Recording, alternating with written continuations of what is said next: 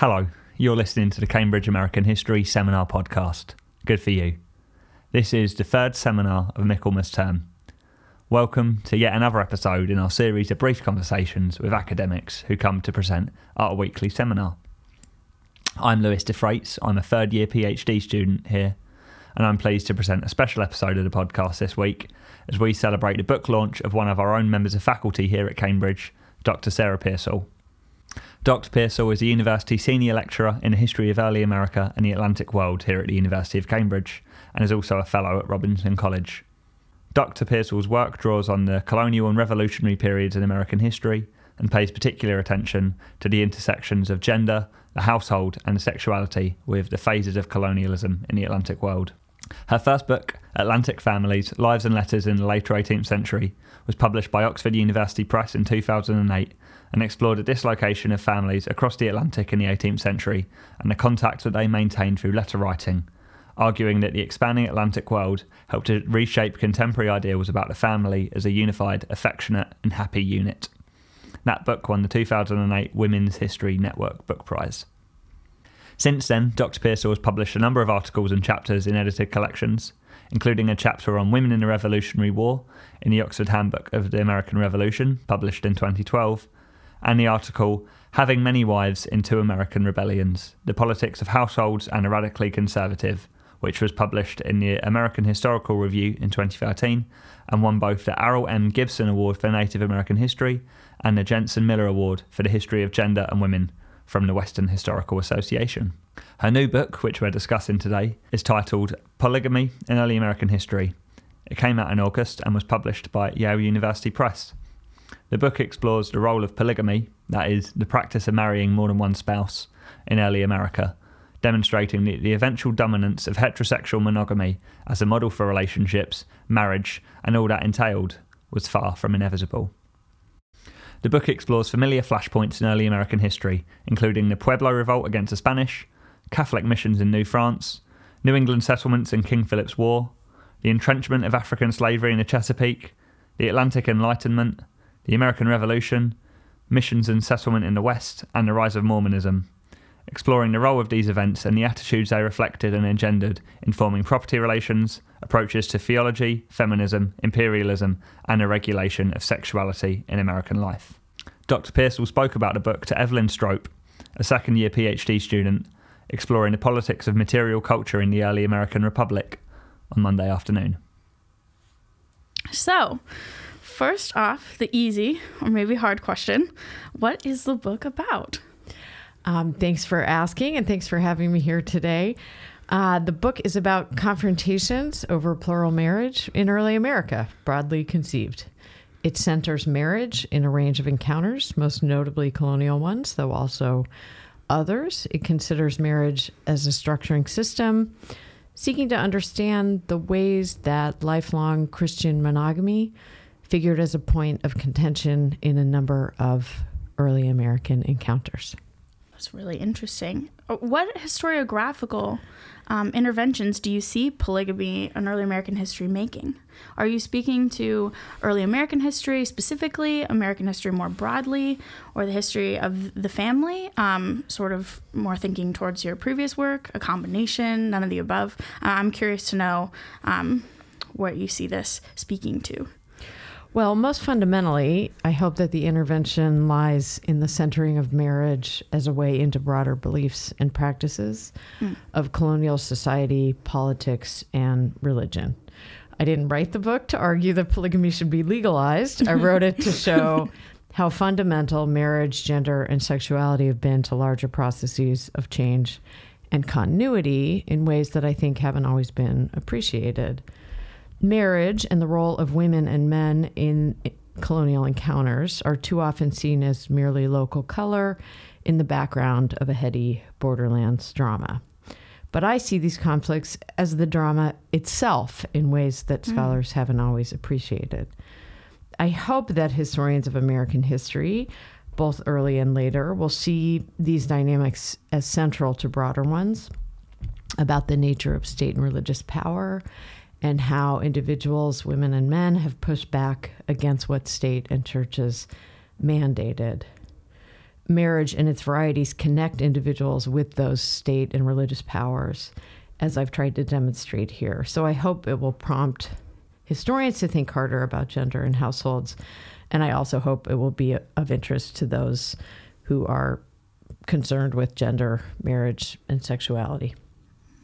Well, I mean, as you've just clearly stated, one of the arguments of this book is that heterosexual monogamous marriage was not the only model for early American families. What else are you hoping that readers will take away from it? Just thinking about all of the politics of the family and things going on, especially in America at the moment, but also around the world. Well, I mean, first of all, I'm an early American historian, so I hope that readers will learn how rich and diverse early America was. Exactly, yeah. And how central actually gender and households have been across a range of American settings. Women and men shaped early America profoundly, but not enough histories, I think, give attention to this fact.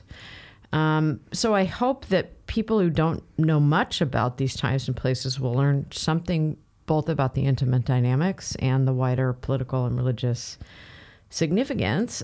I also hope that each chapter will show even specialists in a particular subfield something new.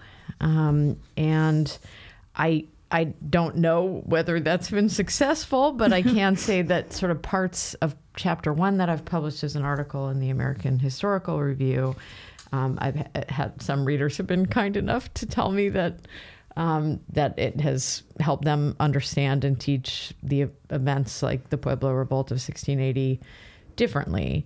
And so I'm hopeful about that. In terms of the current climate, of course, I hope that people are thinking hard about marriage and what it does and how it shapes our world, and think hard in ways about binaries and couples and what's normative and what isn't. I think people already do this thinking in their personal lives, but this is to give a kind of intellectual heft to that.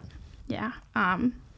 You're talking about, all these different settings in early America, like the Pueblo Revolt, but I know that the book also follows polygamy in Catholic missions in New France, New England settlements, King Philip's War, African slavery in the Chesapeake, the Atlantic Enlightenment, the American Revolution, missions and settlement, the rise of Mormonism. How do you structure a book that brings together all of these diverse moments in American history and in early American history? Well, with difficulty. There is a roughly chronological order to the book, so that helps. There are a shared set of concerns and questions animating the book as a whole. The structure of the book is a little unusual in that each chapter has its own logic and characters, and in some sense can stand alone. But I hope that putting them all together, the sort of whole is greater than the sum of its parts, and that seeing all of those events together makes a powerful argument for the centrality of marriage and households in shaping outcomes in early American history. It's a really important way to look at the past, and I'm really excited to read this book. I wonder how you see it in relation to your first book, Atlantic Families. How did it develop, whether it was from the first book or on its own as a sort of interesting side project? And I'm also curious to know how it complements or even challenges, I'm not quite sure, Laurel Ulrich's new work on Mormonism, because I know that she was your dissertation advisor in grad school. So she was, and a wonderful one too. Let me start with the first part about about the relationship with my first book.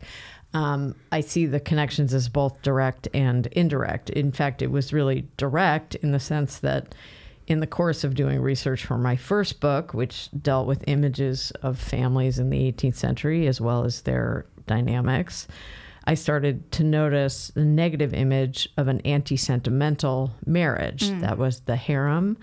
or harem, as people here say, ruled only by lust, greed, and fear, and never by true love, and usually associated with kind of non-Anglophone, non-European, non-settler people. At the same time, I was actually also teaching an undergraduate course on travel narratives. And I started to notice polygamy coming up a lot there too. And I started to wonder why so many people seemed to care about it in this period. And I couldn't actually find a great deal of discussion about it, but it seemed to me a good way to open up issues about marriage, power, and society. And in terms of kind of thematic connections with my first book, both of them deal with the kind of relationships between intimate dynamics within households with kind of broader changes in the landscape, and both have a wide geographical canvas. The first was Anglophonic, but considered large swaths of the North Atlantic and the Caribbean. The second centers on what is now the continental U.S., but it considers a much wider range of participants, various Native American groups, as well as African Americans and Euro-American settlers of various stripes. In terms of complementing and challenging Laurel Ulrich's work, she's certainly been an inspiration to me throughout many years, and even now I'd have to say decades. It was a great privilege and a pleasure to have her supervise my dissertation. And it turned out that we both shared an interest in plural marriage. We didn't actually really realize that. We both kind of developed interest in it separately. But it's been really interesting to sort of think with her about this. We've been on panels together. We co-organized a workshop on plural marriage at Radcliffe a few years ago. So that's really been nice. I guess that maybe my work, which mostly deals with events in the 17th and 18th century, provides a kind of prehistory to the rich account that Laurel has told us about. I think we do share a sense that plural wives were not the passive victims they're too often presumed to have been. And I think we both find that plural marriages could contain spaces of liberation and female solidarity, even as they also could include ones of oppression and conflict. That's great. I guess we can move to more questions of a different nature, more about you and being a historian more broadly. What is a book or article you've read in the last 12 months that inspired or challenged your approach? That's such an interesting question, and of course, hard to narrow it down.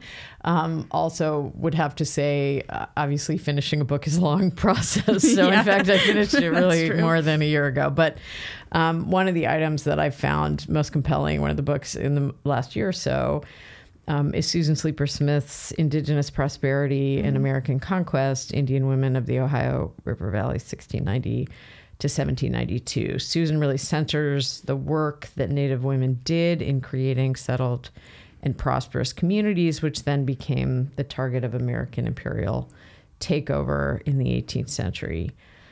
Partly Susan's incredibly painstaking attention to issues around what Native women have done and shaped, even down to agricultural labors that they did in very specific and detailed ways, has been really inspirational to me. Susan and I were at the Newberry Library in Chicago together many years ago, and we had a lot of generative conversations about especially Native American women's history there. So it's been wonderful actually to see both of our books kind of out in the world.